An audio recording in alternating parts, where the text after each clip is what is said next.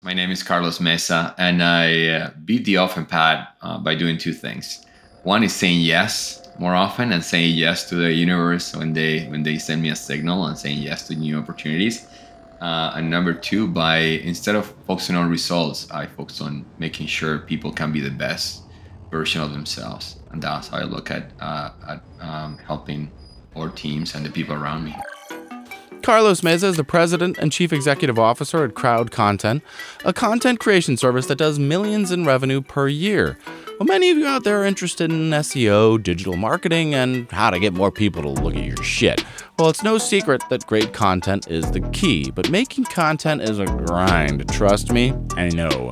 What if you could have pieces written for you at scale? Well, that's the idea behind Crowd Content, and more importantly, we'll talk about Carlos's journey from leaving finance behind to being caught by the entrepreneurial bug, a bug that in my opinion feels like a mixture between the flu and RSV. Or maybe I'm just sick, who knows. In any case, there's lots of practical advice and inspiration in today's episode, so here's Carlos Meza. I'm Ross Palmer, and this is Beat the Often Path.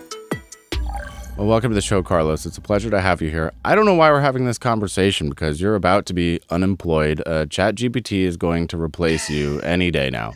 So what are we doing thanks. here? Now I'm just gonna start crying and. And just, you're like, I thought this was supposed to be an inspirational podcast. No, this is just pure insults all the time. It's just, I want to make you feel horrible. Right into it with a kick in the chin. Yeah, exactly. Right. You got to throw them off balance first, and then we build from there. You know, we got an hour to grind out here. But yeah, what's going on? Tell us about the state of the industry and your role in it. Yeah, well, if anything, I think is a very exciting time, and I'm not going to deny that it's exciting and terrifying. Have you ever felt excited and terrified at the same time? Every single day of my life. Yeah, I don't know. Maybe it's similar when an athlete is about to go into very big competition, right? Knowing that they could fail miserably, but also they could win big. So I think that's how I feel most of these days. It's very exciting because things are changing very quickly, and I think when there is change, there's opportunity, right? It could be you can take two views to it and say, oh my God. Holy crap! Can I curse? I don't know. Yeah, you can curse. Yeah, I curse quite a lot, so I'm sorry totally in advance. But people are like, "Holy crap! What's going to happen? My business is gonna, I'm gonna lose my job if I'm a content marketer. Now machines are going to replace me." But you can look at it the other way. Is like, okay, what is the opportunity in it for me? Right. And I think there's lots of opportunity for the smart marketers and the smart people in general that and not only smart, it's just people are willing to see these as an opportunity to do business or an opportunity to do something different and help people.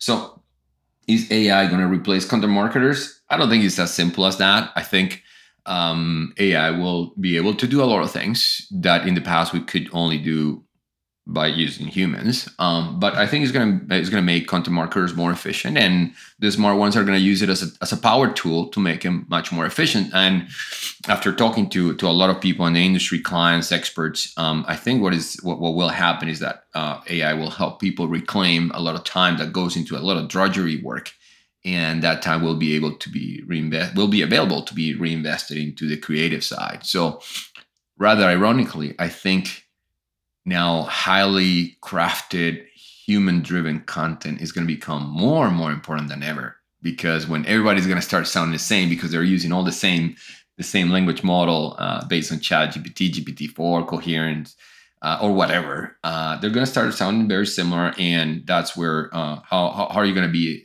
able to stand out is by putting more creativity, more human element into it. I think that's what I see, and what other experts are seeing with the resurgence of ChatGPT or AI or any of these new technologies. So I think it's a very exciting time, and we all need to now find what is our new pocket and our new value added in the market. Yep. Well, now that South Park has done it, the cat's out of the bag, so it's game over. But let's rewind a little bit because we've made a lot of assumptions. Let's discuss, because we have to break this down and get back to the beginning here. What is content marketing? What is the idea behind it? And what is the problem that your company aims to solve? Because I understand all of that, but maybe people who aren't in the space don't fully know what those things are.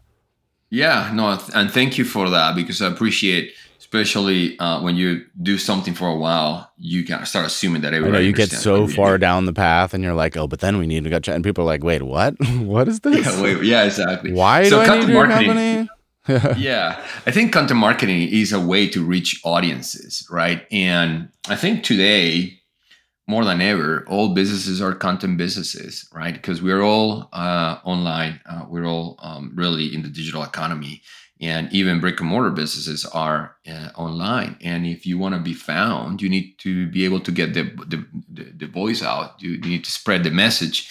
And the only way to do it is producing content, right? Whether it's talking about your brand, talking about your products, or helping clients with information that is relevant to their buyer's journey, that all requires content. Even internally, you need content to communicate with your teams, with your employees, with your vendors, etc. So it's all about communication and really helping people with a message. So content marketing helps companies get that message around, generate demand, generate trust, communicate with their clients. I think that's it is sometimes it gets boxed into the SEO and getting found online, but I think it's bigger than that. I think everything that we do, salespeople use content marketing. They're sending content to our clients to communicate and get the message around.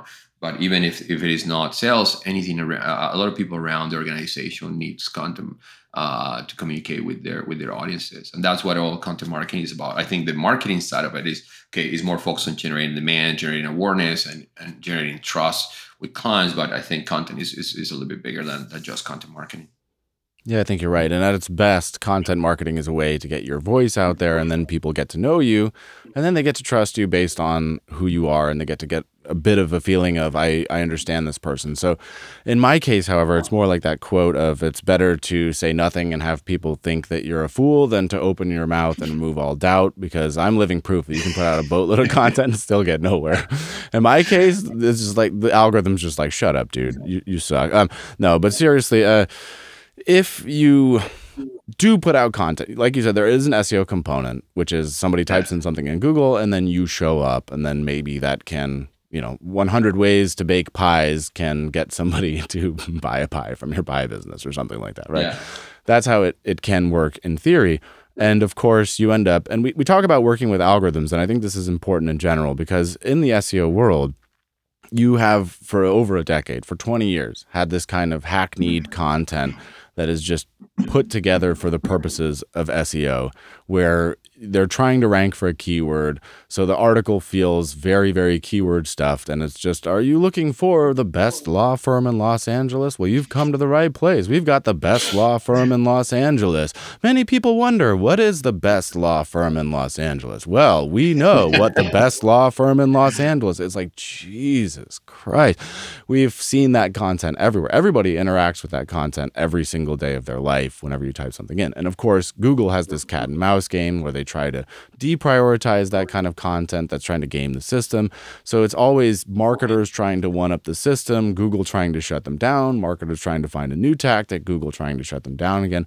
So we're always talking about the algorithm in some sense. And now we're in a position where the algorithm might be able to write the content and also judge the content. One algorithm writes, one algorithm judges. And some say that 90% of all content on the internet is going to be written by bots in a few years, which, right or wrong, I do believe. So we're at this interesting place. And you said at the very beginning of this that humans in that element, which I agree with, of course, I believe that one's voice matters. But maybe that's just me being a silly, stupid human thinking that humans are great. Maybe we're not that great. Yeah. Well. Of So course, a human is there's going to say that we're awesome. That's just like somebody who's about to get fired from their job. It's like, but I'm great. It's like, yeah, are you though? Because Ken, yeah Ken's so doing a better many job. I so know many you things have to to say that. so many things to unpack there, Ross. Like we can go into a philosophical path, or we can go into the more pragmatic path. So let's see where we go from there. But I think what you were talking about, the cat and mouse game with the algorithm and the keyword stuffing. So first of all, I apologize on behalf of all content marketers because there's a lot of junk out there. So even though I try, and in our business, we try to stay as far as we can from that. it's still a lot of junk out there. And yeah, when you get that stuffy keyword kind of content, it's just makes my eyes bleed. So and we see still a lot of that, but that's and I'm putting to. It's funny because this is so relevant. I'm putting together a talk. I'm talking in London in about a month in Brighton SEO, and it's all about human driven content. Why and that word that you talk about keyword stuff and all that, that's archaic SEO now. That's like SEO moves so quickly that it is like think like 2 decades ago, but it's really only like 3 years ago when people were doing that. But it feels like so archaic tactics, right? It's like using faxes to communicate with people. So that's just, if you're doing that, my question to you is, why do you hate your clients? Do you hate them? Like, why? Like, what have they ever done to you? Right? You know what I mean? Like why? Yeah. Like, so then now in the present day, it should all be about intent, not keyword stuffing, but intent, topic clustering, being helpful, all that. So the cat and mouse. If you're writing and producing content for SEO or just for the algorithm, you are in a very risky game, my friend. Like you should you should rethink your strategy because I don't think SEO I think is going to change as we know it in the very short term, and just putting all your eggs on the Google basket is a risky game. So, and especially when you're using these anti-QA, like just old tactics. So I think what I tell our team when we talk about content and why is content important, you need to earn the right to ask for the business. The fact that you have a good product doesn't mean you automatically have the right to ask for the business. Now, in this day and age, when there's so much competition, there's so many alternatives, and information is in our hands at all times. You need to earn the right and to earn the right, you need to create trust, and to create trust, you need to help people, and to help people, you need to give them something that is going to be helpful for them, right? What can they thank you for after they read your content or after they consume your content? It might be written, might be a video, whatever, but what can be they thankful for? Can you make their day better, right? I know this might sound a little bit, idealistic, but I think that's actually the right way to produce content. If you look at Google, the last 7 or 8 algorithm updates have all being directed to create better content. Yeah. So that on the SEO part, like, okay, just really you got to put your heart, and do you really like your customers or not? If you don't like him, why are you even in this business, right? If you don't like him, well, you just put this junk content in front of them, and then that I don't know what we'll get in return, but I think that's my philosophy on that. That's why we keep aiming and helping our clients create really, really great content. Now, the philosophical part of what would it even need humans? Yeah, I think humans aren't that great. Yeah, maybe that's a philosophical discussion, but we're still humans, and that's the fact that we we're still imperfect. think we're great. We'll always think we're great. That's all that matters. Yeah. Whether we are or not. I think that the fact that we're great and that we're flawed is what makes us interesting. That's what makes us great. That's what makes us interesting, right? Agree. So yes. I don't think we're great. Great is not better than interesting, right? So or great is a very big word, but and we can drive a truck under the under that definition. But I think, and again, when I'm talking about human driven content, is all about emotions, right? Can we get you to feel something? Is the AI going to be better at make humans feel something or feel like the AI cannot say, I had this experience and it sucked for me, and I want you to feel, relate to that experience. Because the AI cannot have an experience. So, right, and the only way for humans to feel connected is to see another human, see ourselves in another human history or story, right? So I think that emotional connection, that emotional part to it, is going to be very important, and more than ever in a synthetic world where everything is created by bots, we're probably going to crave that connection even more. I don't know.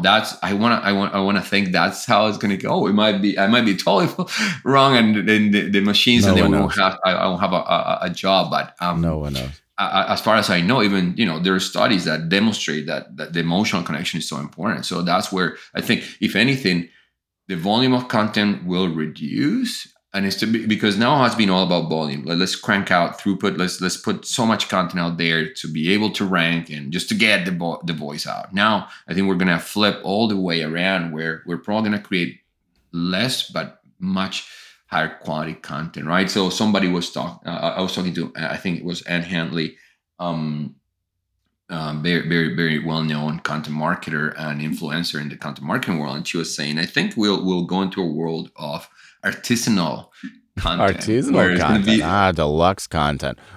I like that yeah, world. yeah. So It's good. I Yeah. think I think that's and I hope that's where things will go, because it sounds a more interesting world to Mm, me. But yeah. again, that's just me. No, it makes sense. And I think, we've been doing this for a while, SEO, social media, all of this, 10 years. And I think we have to start from the blank slate that everybody approaches. And I sort of believe that almost every human, they begin their quest when they graduate college or they're 18 years old with, how do I make the most money possible doing nothing? Because every human just wants money to just pour into their bank account doing nothing. So we Google how to make money from home doing absolutely nothing. And then you see some articles. They're like, hey, you can make a course. You could make a course. You could write a book. You can get passive income. And you start going down this journey. And then you say, okay, but I've made a course. How do I get people to come to my course? Well, you need to write content because you want to rank and you want people to see that and discover. And then the end goal is to buy your course. And then you've got people like Gary Vee telling you, hey, you need to put out 60 videos per day, 7 days a week, or you're a loser in social media. So we're getting all these voices that you need more content across all platforms, video, audio, podcast, blogs, you name it, just content, content, content, content, content. And then you end up in this cycle where everybody's doing all this content machine. I would argue that some people forget the original reason that they were doing it. Some people are so focused on the thing that they forget that the whole point originally was to drive sales back to something else or to make money, right? And then content becomes content for content's sake, which is a very interesting place to be. So we're in this zone where, like you said, the history has been pumping out a bunch of content. So when you have to do that, quality suffers. If I believe that I have to put out 60 videos a day, it's not going to be as good as if I want to put out one great video a month. If I have to put out a blog per day like Neil Patel and other digital marketers do, or 4 blogs per day, the quality is going to go down if you do it yourself. So the next thing you Google is, hey, who can help me? I'm sick of doing this myself. I want to keep that content. I want to hire somebody else to do this for me because I don't like that. And then I think that's the part of the conversation where, or I don't have time to do this, your company sort of comes into play, right? Yep. Yeah. So I hear what you're saying, and I seen Gary Vee saying things like that, and I think, well, part of it, I think I also take it from what he says, is you need to get the reps, right? Is like, even if you suck, you need to get the reps so you get into the rhythm, right? And I think that was valid for a while, about putting out enough content to get out there. And if you're a beginner, I think you need to put the reps, right? You need to get out there. You need to suck, go through the suck phase and get better at it. But that's a whole different. I think that's a different topic. Now, if you're a brand, and you wanna, like, do you have something interesting to say? First of all, like, do you have something unique and original, or you're just gonna take what somebody else said, and then you just put it on your own voice? I mean, like that. Those are the kind of things that you need to think about. Are you better off creating 5 pieces of very unique and original content that are going to be helpful than putting 20 that is just kind of repetition and copycat? So I think we're going to go that way. We're still a little bit on the volume game, but I think as AI, remember, the other thing is that, remember, AI, we think is everywhere because it's now is everywhere in the media. And for us content marketers, we're dealing with it every day. But a lot of people doesn't even know what's going on, because now it's changing so quickly that the mainstream, probably 90% of people don't even still understand they don't even know what content marketing is. So let alone That's true. using They don't. AI. So let's also put everything in perspective a little bit. But Right. Very true. where I was going is, I think the volume game will start shifting to more of a quality game over time. And then I think, what I've seen is that during the pandemic, a lot of people jump on the passive income wagon. Well, they were at home with nothing to do, maybe getting government assistance, or maybe, Yeah, they without a blew up our job. spot. Us remote workers who've been doing it for years, we're like, dang it, now you're all here. Yeah, We were doing exactly. our thing by ourselves for 10 years. I was by Yeah. myself. Then suddenly the whole world was with me. I was like, oh man, you Yeah, just set and me and back what we 5 saw years. was a bump of a bunch of Me Too's. Like, oh, I want to do that Yeah, too, and then right. pumping out content for pennies, right? They could go to some platforms and get a blog post for $40 and things like that. So, and you saw that junk content come online, but since last year, before AI or the ChatGPT craze, we started seeing Google really hammering that content, and a lot of those people has been being pushed out of the market.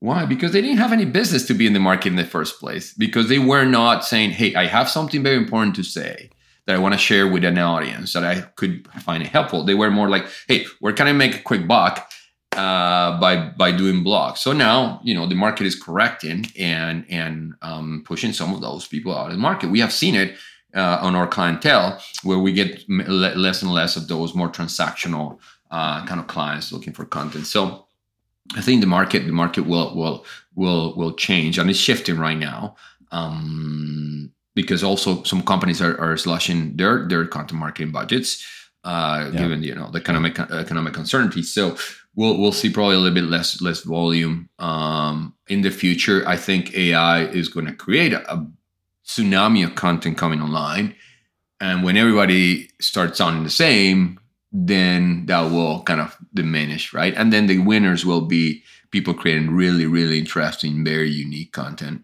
Yeah, I think you're right that there's a lot of low quality content. And okay, when you want to make money as a content marketer, or if you want to sell your services to somebody else, which I did in my life, because again, you say how to make money. You can say I can make a digital marketing agency. It's a low impact way to get in. I can make an agency and I can sell this. And then quickly you learn that, oh, local SEO is a thing, or the kind of clients who will pay you money, law firms and all of the dentists and law firms and professional services, because who has money for a retainer? And then I quickly realized on my own journey, and this was many years ago in the early days, that people had very unrealistic expectations about what content could do or SEO could do. And somebody would say, hey, I just opened my law firm. We're brand new. How do I rank #1 for best law firm in Los Angeles? And you say, that's never going to happen, dude. It's impossible. Because are you the best law firm in Los Angeles? What makes you the best law firm? You just want to rank for that term. You want the trap. But are you really the best law firm in Los Angeles? Hell no. You're just a law firm, and there are probably 1,000 others that are statistically better than you in every possible way. So many people want to game the system across the board, but very few people are asking them the question of, do I deserve what it is that I'm hoping to get, right? And I think that's what comes at the heart of authentic content marketing is, am I worthy of the thing that I'm trying to get? Or do I just want to outrank Coca-Cola and Pepsi for best soft drink in the world? Impossible, right? Yeah. So that's why I made my decision as an agency owner to only take on clients that have that unique message, that have that human element. I don't work with people who say, hey, I've got a Botox clinic. You want to help me? I say, no, I don't do that. I don't need to do that anymore, thankfully. I only take on people I say, okay, you've got something interesting to say.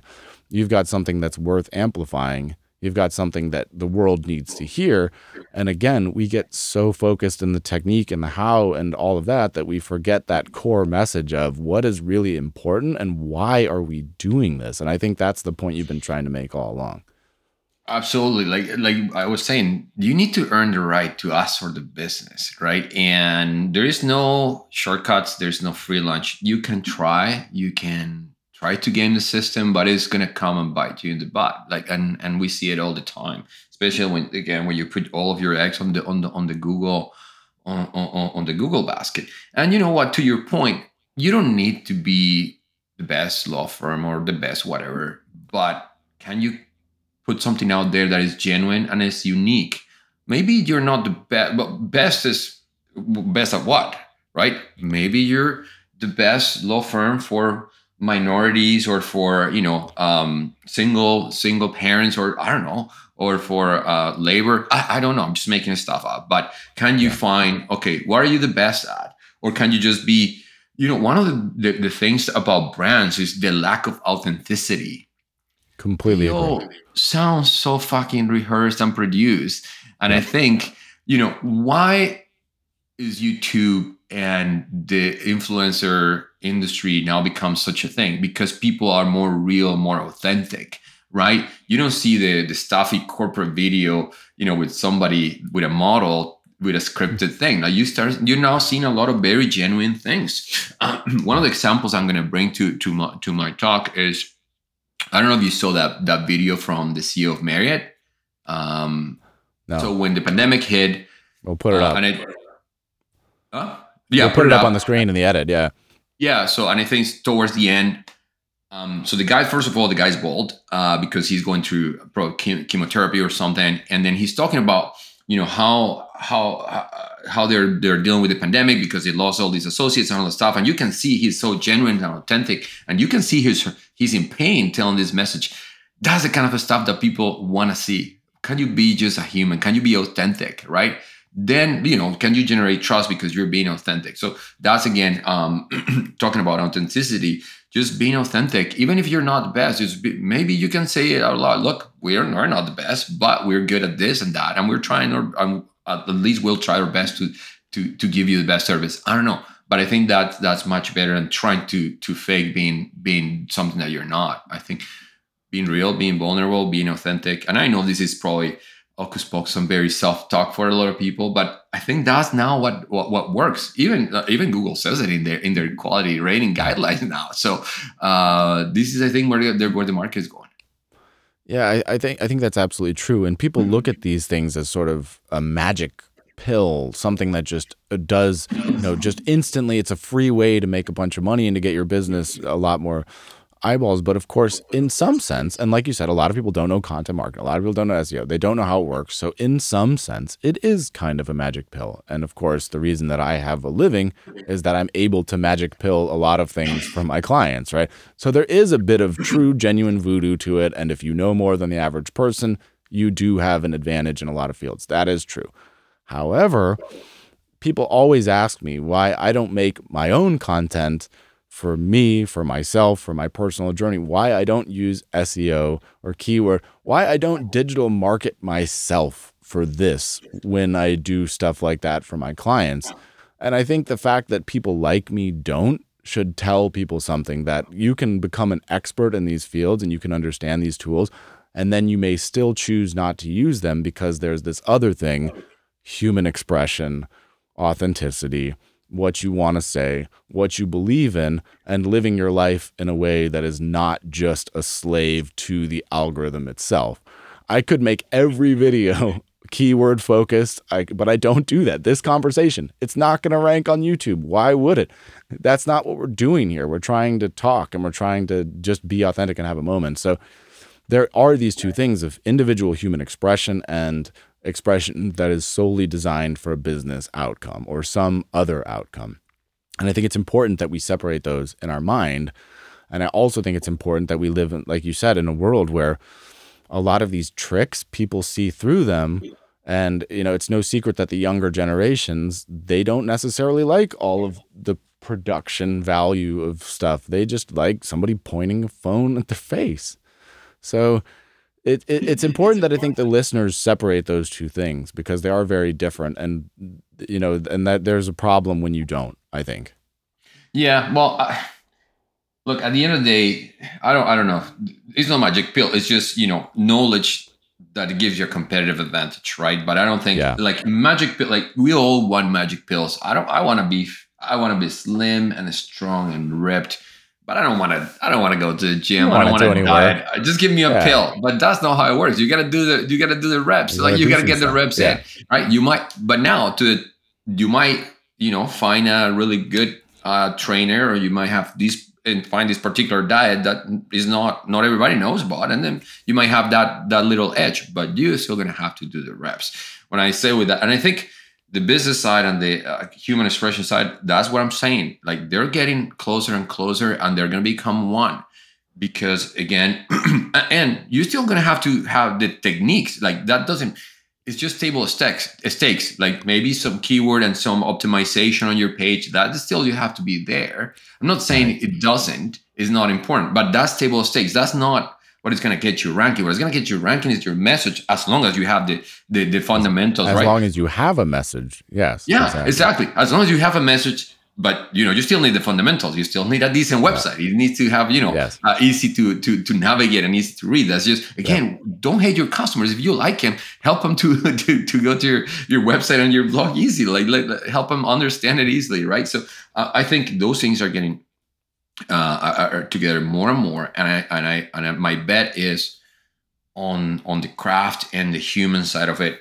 And look, I'm not saying, I hope people are understanding, like, I'm not against AI. Like, yes, AI, let's use it. How can we use this to eliminate the drudgery of content marketing? Because that's the other thing that people understand, that content marketing, there's so many things that go behind it, right? Like, just the composition of the content, which is the writing or the video, that part is just a fraction, right? There's so much planning and strategy and post as well. So there's so many things. Can we use AI to eliminate some of that drudgery of that process, right? Or where can I use it to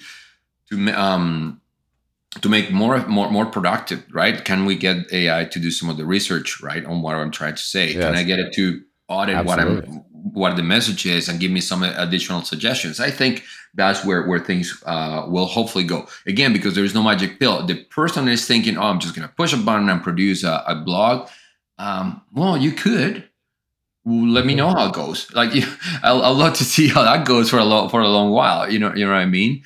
And a lot of the experts, they say that doesn't work. But again, these are humans, and they talk about plagiarism, right? We talk about AI stealing from Getty Images suing them, seeing the Getty Images logo, right? We don't know where the data is pulling from. But of course, me being a content marketer, I'm just a little bit smarter than that. So I type in, I say, ChatGPT, write me an article that will rank in Google. And then it writes an article. And then they say, hey, that's plagiarism, buddy. And then I say, oh, yeah? ChatGPT, write me an article that will rank in Google. That's not plagiarism. Thanks. And then it's like, I didn't plagiarize this, but you have to believe that. It'll tell you, and you can try this. It will tell you that it didn't plagiarize it. It will tell you that. But you have to believe that that's true. But I want to switch gears here, because we've gotten maybe too much, and I know you'll appreciate this next part. But I want to talk a little bit about your life, because you have a very interesting personal story. You left the corporate world, you became an entrepreneur. So let's rewind a little bit in your life and talk about how you got here where you are, because I don't think it was quite a straightforward path. Yeah, no, I asked AI, hey, can you give me a path of life? And then I followed it. No, but look, hey, it's pretty good. A little rough around the edges, but it's not too bad. Yeah, no, joking aside, I think one of the things that, like I said at the beginning, has been saying yes more than no. Saying yes to things that are unknown and scary, and always being, curious. So, but were you always like that, or is that relatively new? Have you always? No, said yes? I've always been like that. Okay, I think, I'm the oldest brother. So the oldest brother is always kind of trailblazing, right, and get more attention from, or the oldest sibling, right, gets more of the parents' attention. And my mom was very progressive, and she was always pushing me, like, just try this, try that, do this, do that. And I was always very curious. But I think, if anything, just getting that support, and they're like, hey, just test it, try it out, it will be fine. So gave me that confidence to always try new things. So I went to engineering school. Why did I go to engineering school? I went to a local school back home, really good school, but wasn't the only thing that was available to me. My parents couldn't afford to send me somewhere else. I grew up in Colombia, so we didn't have kind of the infrastructure for you to go and just go wherever you want. And I was very good at math, and I knew, okay, well, I can't be a doctor because I just, that's not something that I know I would puke day one. So okay, what is my next option is going for engineering. So I decided to go for engineering, and I did. I think okay, because again, I was pretty decent with math. And then something that was pretty pivotal in my life was one summer towards the end, towards the end of my degree. A friend of mine told me, "Hey, I'm doing this thing. I'm going to the U.S. I'm working for a summer." And I said, "Well, that sounds pretty cool. I want to do that too." So I again saying yes to kind of these things that I've known the guy for a month when he was talking about that. Now he's my best friend. But so I thought it was pretty cool. So we came to the States, worked for a summer. I thought that was very interesting. Did it the next summer, and that led me to meet someone that later on, when I was kind of finishing the school, told me, "Hey," I asked her, "What are you up to?" And she said, "I'm doing an internship with Citibank, and they're looking for people that are very fluent in English and Spanish." And that got me the job. And she's like, "Hey, you know, you actually would be pretty good for that job because you have the profile. Would you be interested?" And I'm like, "Man, I'm not doing much." So I sent my resume, and then I got the job. So from engineering writing to corporate banking, and for me, a kid, middle class kid from a small town, working for Citibank was like the biggest thing in the world. And I didn't know much about the world or the finance world. So for me, that was a big deal. So, but I was lucky that I got that opportunity and went in there and embraced it and liked it and learned a lot.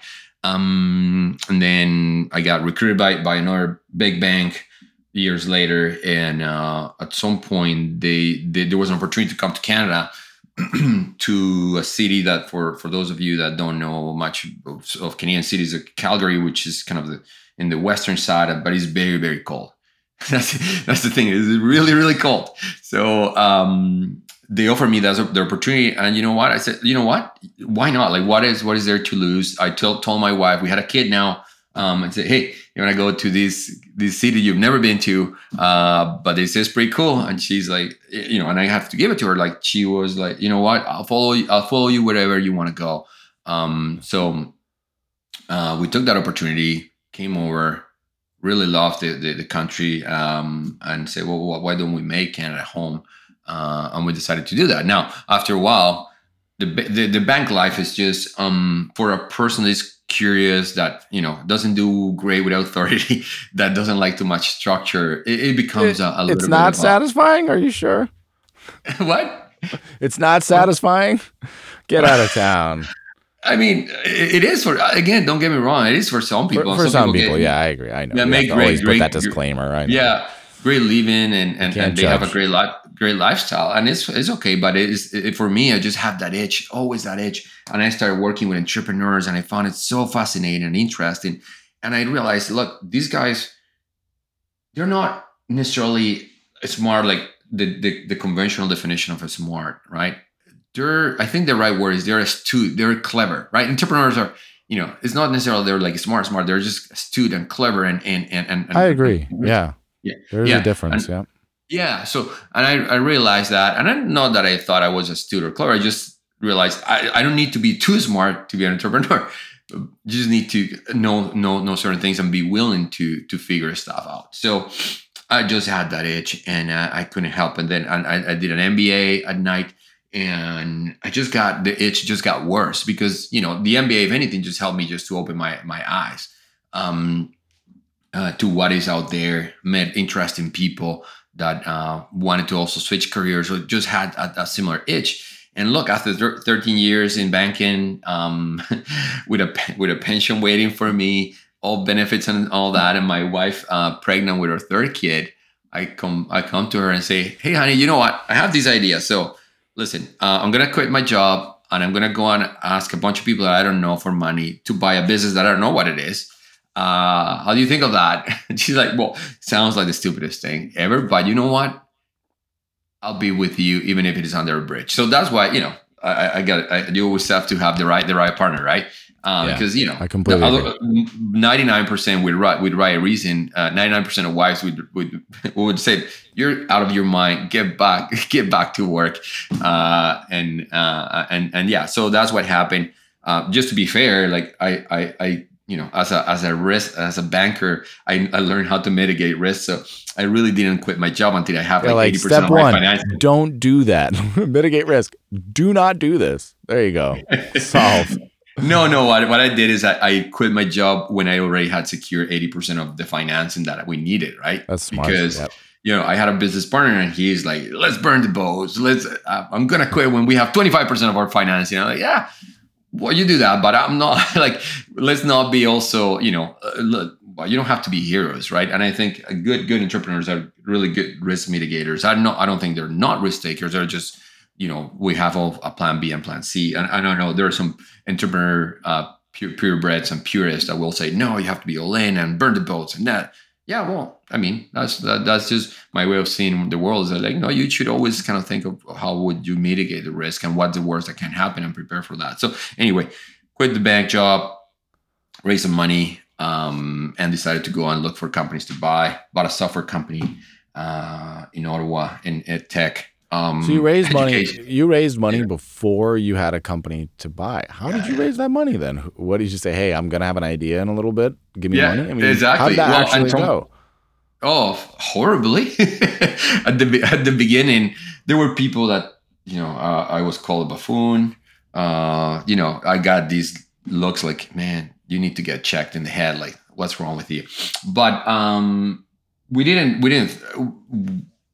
knew it could be done because there's people that have done it, right? And there's a model, and it's called the search fund model, and we knew it existed, and there's people that invest in it, and there's a lot of logic to it.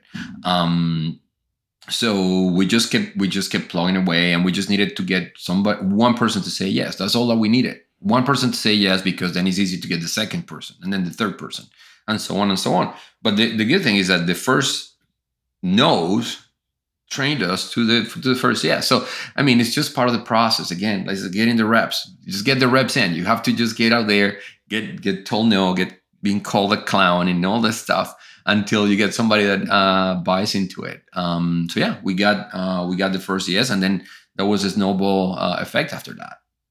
Okay. So you went searching. You found a software company, Yep. Yeah. and how did that So, go? oh, I mean, it was we were way over our head. We should have. It was 5 times the size of the kind of business that you should buy for the first time. It was a very big business. What there's Um, a size that you should buy. I think people would be interested to know that. What is yeah, the so I size that think somebody what the should advice buy? the advice at the beginning is that, you shouldn't buy any business that is, bigger than probably 20 million in enterprise value, right? If you're a first time CEO, if you're a first time doing all this stuff, right? Because the stakes are much higher when it gets bigger. You just get more. There's more complexity to it. So we were way over our heads, and I think my partnership, and that's the other advice. Like, partnerships are harder than a marriage. At least on a marriage, I you also have agree. you have sex to make up with. Right. Yeah. A partnership is a marriage. That's the thing that nobody realizes. It's the Yeah, same yeah, thing yeah, with all yeah, the yeah. pros and cons. Oh yeah, yeah. Like I said, like a lot of the cons and not a lot of the pros. But Yeah. no, Right. I'm just saying it's hard. It's very hard. They're complicated. So Yeah. I thought I had the right. We were in the right partnership. Again, nothing against my previous partners. Just we were in a line. We were in a line that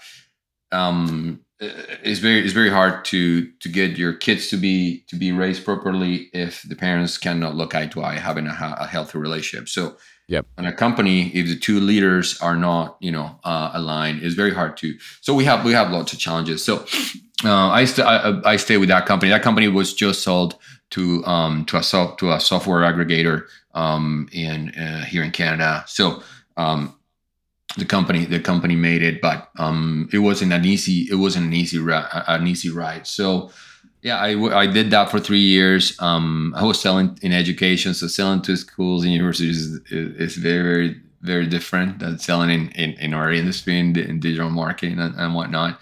So I learned that, but I got a lot of scars, a lot of learnings, made me a better professional. What my first time as CEO, so learned quite a lot. It was a very expensive tuition, but I think it Right. was worth it.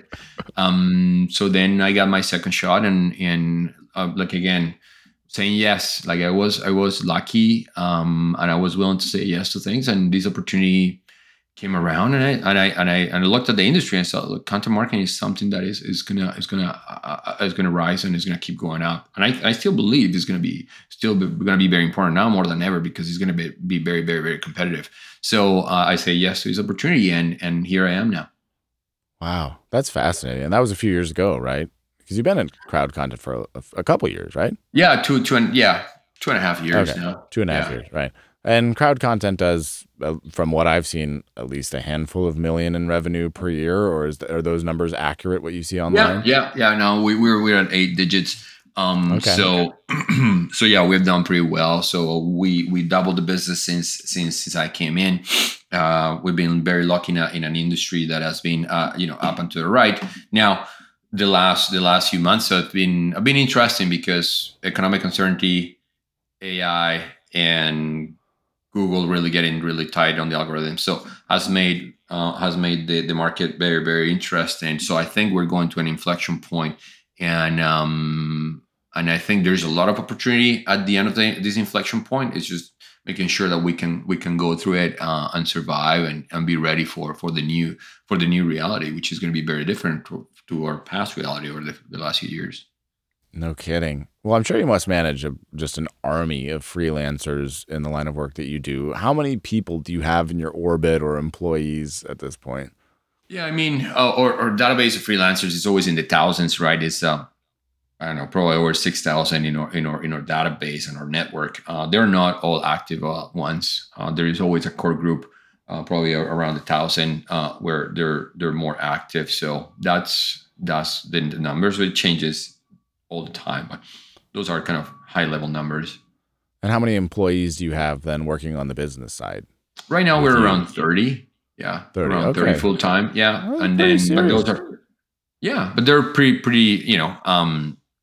Again, we love the freelance model, so we freelance a lot of stuff. So it's hard to Well, it when makes sense for what you're doing. I mean, yeah, it doesn't make sense not to, honestly, in your world, at yeah, least from my perspective. yeah. We only have full time employees in core positions. That's Yep. how we think Yep. about it. But even there's some core stuff that we also not outsource but freelance, right, or contract out. We love that model, and of course we eat our own dog food. Yeah, of course you do, right? So I guess your job is basically building that infrastructure, which of course anybody who's tried to manage freelancers knows that's no small task. Managing even 10 or 20, it's Oh yeah, complicated. oh So yeah. your job is finding the tools, I'm guessing, to be able to effectively keep tabs on 6,000 people and make that all work so that your own standard of quality doesn't drop, so that somebody calls in, it's like, oh man, are you going to get Ricky or are you going to get Jerry? Because Ricky's awesome. But Jerry's got Yeah, some work to do. It's like, yeah. man, that Funny last because article you Ricky. wrote is so good. It's funny because Ricky is one of our content managers, and he's amazing. See, I told you, I knew he's the real deal. But Jerry, that Yeah, I don't know if we man, have a yeah, Jerry, but anyway, so yeah, or how we see ourselves is a workflow and communication platform, right? So we build a technology, so we have proprietary technology to manage all these communication and workflow. Is designed for content writing and content marketing. Like you said, managing an army of freelancers is quite a full-time job for many people, and it's complex, right? The more humans you add into the mix, the more complex it gets. So yeah, we have checks and balances within the platform and the workflow, designed to make sure that people can keep the same quality or better every time, rather than sure. decreasing. Yeah, what happens is that as people start producing more and more volume, quality tends to decrease because you're adding more variability into the mix, right? Yeah, You're adding more people, so that's more variability. So we have designed the platform to make sure that we reduce as much variability in the process possible. that makes perfect sense. Do you think that your MBA was worth it? Or was it just an inspiration to find that you wanted to do something else? Yeah, I think so. I think it was. Look, I don't regret anything in my life. That's just That's very uh, healthy. yeah, it's a philosophy because and sometimes my regrets are more about not doing something than for doing something. So I don't regret my MBA. If I had to do it again, I don't know if I would do it again. I think now, like 10 years ago, probably, but now with so much information out there, I think that time and money is very invested. Getting a real time, a real life MBA, just maybe if you're gonna be willing to burn 50, 60, 100 grand, well, might just put into your own business Yeah, and then get that education because it's a look, valid question. yeah, there is nothing like learning by doing and learning by trial by fire and things like that, right? Like there's a lot of things that I do that I never have learned through the MBA, but some of the biggest lessons were not. It was just with Yeah. real life situations, and the MBA gave me some basis for understanding accounting, finance, kind of basics, basic stuff around everything, and really open your eyes. But again, if one of my kids tell me, "Hey, I want to do an MBA," I would really question very hard. Why are your motivations?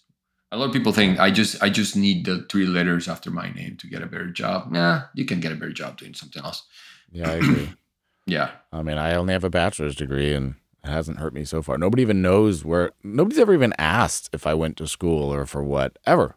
And if they did ask, they wouldn't know the school that I went to. So, not that I'm, Richard Branson or anything like that, but it has mattered very little in my own life. I can say that for sure. It was a lot of fun. I really enjoyed partying for oh 4 years. It was great. But yeah. was it worth $500,000? Debatable. I don't know. But I think the biggest takeaway from this talk for me personally, because I'm very blessed to have a wife that is similar, and we've traveled a lot, and I think there are a lot of similarities between our life arc because my wife is Dutch and I lived in a foreign country for 9 years, and then we both moved to a new place, LA, that neither of us had ever been to. But I'm not from here. I have no family here, no connections here. So we've both moved internationally. I've started over 2 different times with nothing. And I think having that safety net of a partner that, like you said, you could live under a bridge and it would still be okay. And having that permission to know that, okay, if all of this doesn't work, that part of my existence is covered is so, so, so massive for taking a certain kind of risk. And I'm very lucky that I feel that as well. If the LA dream, if this doesn't work out or if things fall apart, I'm very confident that we'll be okay. And that gives me a lot of peace of mind to do other stuff in the business. Yeah, So I think that's just it's a nice sentiment, and I'm glad that you have that. And I think yeah, that it's something that not a lot of people talk about when they talk about the entrepreneurial journey. yeah. It's usually It's, about it's a money. treasure. Yeah, Yeah. it's a treasure, and people should treasure it. The ones that have it, and the ones Yeah. that don't need to make sure that your partner is in it because it's a rocky road. And I think entrepreneurship is not about again. It's not about smarts or connections or it's about stamina and going through the hard times. That's that's really when it comes down to it. Like it's a lot, not 90% sweat and 10% inspiration, right? Yeah. So having the right partner or the right people in your corner might not be a partner, but it might be a mentor, might be a friend, might be someone on your corner that is there for you and giving you that support, believing in you. So yeah, is huge, and I think entrepreneurs need that to be able to power through because it's a rocky road, not designed for everyone, but it's fun. Yeah, for sure. All right, we're nearing the end of the hour, so I want you to give me 3 rapid fire pieces of advice. The first piece of advice is for somebody who wants to do content marketing. The second piece of advice is for somebody who wants to be an entrepreneur. And the third piece of advice is for somebody who wants to change careers out of a corporate job. Yeah. So for somebody in content marketing, look, think very hard what you have to say and make sure that it's going to be helpful to someone. I'm sure there is somebody out there that wants to hear what you have to say.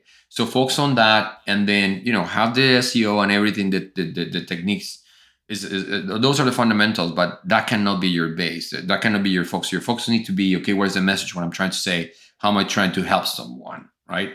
That's the philosophy, and then use all the techniques and everything around it. Not the techniques as the center, but your message and the your audience at the center. For somebody that wants to be an entrepreneur, right? Like ask yourself, well, why do you really want to do this? Yeah, I want to make money, but there's many ways to make money. It doesn't have to be an entrepreneurship, right? Like entrepreneurship is hard. And the best entrepreneurs, they just do it for the sake of it, right? I know people in their 70s that are starting companies. Like, why? You have more than plenty of money. I think it's fun, right? They just like the challenge. So be very, very honest with yourself about why are you doing this, and if you're willing to go through the adventure, because it's an adventure with ups and downs. Maybe is a lot of downs and maybe a few very high ups. That's how probably it is. So if you're ready for that, then go for it. And if you're convinced, then just keep going, but always with an open mind, because you might need to pivot and divert a little bit from the plan. And what was the last one? Oh, somebody wants to change careers. Yep. Just ask your 10-year-old self or 15-year-old self, picture yourself there. Would this person would have regret not making the decision right now of changing the career? If the answer is absolutely yes, they would have a regret. Then that's you need to do it, and not necessarily don't burn the boats. Don't just go and tell your boss fuck you. Tell your boss fuck you. I quit. No, just have a plan. Have a plan, but start working towards it. You got to make the time. Many people will say, "Well, but I don't have time." Not true. If it is important, you'll have the time. Like if it is not important, you won't make the time. And that's a rationalization of people not taking the jump, is because I don't have time. No, if it is important, you'll make the time. So there's your answer in itself, that. Right? If you really think it's important, you'll make the time for it. That reminds me. I just want to throw in one quick thing, because I have a friend who wants to become an entrepreneur, and the first thing I said was, "Here, read this book." I have so many books. The book's behind me, and I said, "Read the book." And she said, "I don't have time to read a book." And I'm like, "Then you do not have time to be an entrepreneur." There's the answer. Yeah, there's the answer. If you can't read one book, then you cannot start a business. Just fact. Simple. I mean, but I love that. I love all three of those answers. Well done. You knocked it out of the park. Congrats. Okay, so that's the end of our time. Anything you want to promote, you can have the last word right here, right now. Yeah. No, so check us out, Crowd Content. So we are focused on creating high quality content at a scale. So people that are very serious about reaching their audiences with meaningful messages, but because of the organization that got into a point where a scale and the amount of content matters, then we are here to help you create that great quality content. Whether it's with humans, with AI, we got you covered, because we embrace technology and we're not technology deniers. So Crowd Content, we are also putting amazing webinars. So today I have Brittany Mueller from Hugging Face. We had somebody from Google just a couple of weeks ago. We'll have Ann Handley coming in the next couple of weeks as well. We're going to have Michael King. We had Lily Ray a couple of times. So we're bringing a lot of really great people in the SEO world, and we're asking them about what's going on. And yeah, they have more interesting things to say than I do. So come and check out our webinars. I think they're really helpful. Sounds great. And, we made a lot of jokes. We had a lot of fun in this episode, of course. But obviously, you have a great service that serves a very real need. And anybody who has worked in marketing for a real business understands the need for your service. And that need is not going away today or tomorrow, or certainly not in the next year, because every company is a content factory, whether they know it or not, or they should be. So very valuable stuff. Thanks for going off the deep end with me, Carlos. So thanks for being vulnerable and sharing your personal story. I think it's awesome. And with that, the official podcast is over. Thanks again for listening to another episode of the Beat the Often Path podcast. If you've enjoyed this episode or any of the episodes we've shared, it would mean a great deal to me if you subscribe to the podcast on your platform of choice or on YouTube. And of course, if you shared either the show itself or this particular episode with somebody who might want to hear it to help us grow the audience for the show, I would greatly, greatly appreciate it. So if you've been a passive listener all this time, I get it. I understand. There's no big deal with that. But it would really, really mean a lot to me if you'd leave a positive review and help me grow this show. So thanks again for listening, and I'll see you next time.